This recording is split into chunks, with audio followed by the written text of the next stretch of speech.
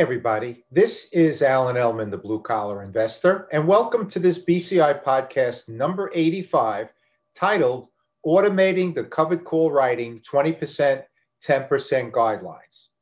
We're going to use a real-life example with Invesco QQQ Trust, which trades on the NASDAQ exchange under the ticker symbol QQQ. Now, the 20%, 10% guidelines are used when we enter a covered call trade and share price begins to decline. So let's give a generic description of how the 20%, 10% guidelines for covered call writing are implemented. Let's assume we buy a stock and then sell the covered call option for $2. That, of course, is known as selling the covered call. Now, we would buy to close at 40 cents, which is 20% of the $2 initial premium in the first half of the contract. That is the 20% guideline applies to the first half of an option monthly contract. Now, we would change that 20% to the 10% guideline. In this case, 10% of $2 would be 20 cents. So we would buy to close at 20% or lower in the latter half of the contract. That is the 10% guideline. And these guidelines are based on the logarithmic nature of theta, which is time value erosion.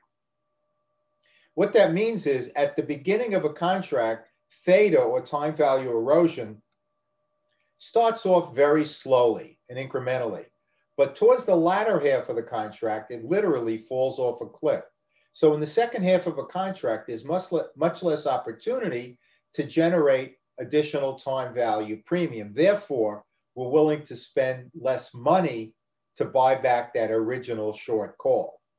And that explains the 20%, 10% guideline or the rationale for it. Let's turn to a real life example with QQQ Trust, which at the time, this is actually taken directly from one of my portfolios where I purchased 100 shares of QQQ Trust. As you could see, I purchased it for $245.15. The reason we do 100 shares is for every one option contract that we sell, we must first own 100 shares of the underlying security in order to be covered. Now, after purchasing the trade and buying the shares of QQQ, we're then covered or protected, and now we could sell the covered call. In this particular case, I opted to sell the out of the money, higher than current market value, $249 call, and that generated a premium of $510 per contract. Now, once that trade is executed, I immediately entered my buy to close limit order at 20%. So what's 20% of 510? It's about $1. So I entered a buy to close. We sell to open at 510 and then a buy to close at $1, good until cancel. Good until cancel, which means that until we change it, that order will remain in place. And if the share value of QQQ declines, bringing the value of that option down to $1 or less, that trade will automatically be executed. So we're partially automating this 20%, 10% guideline. Now, we also then place a note on our calendar to change it to 10% on July 6th. That's moving into the final 2 weeks of the contract. And that, of course, assumes that the 20% threshold was never reached.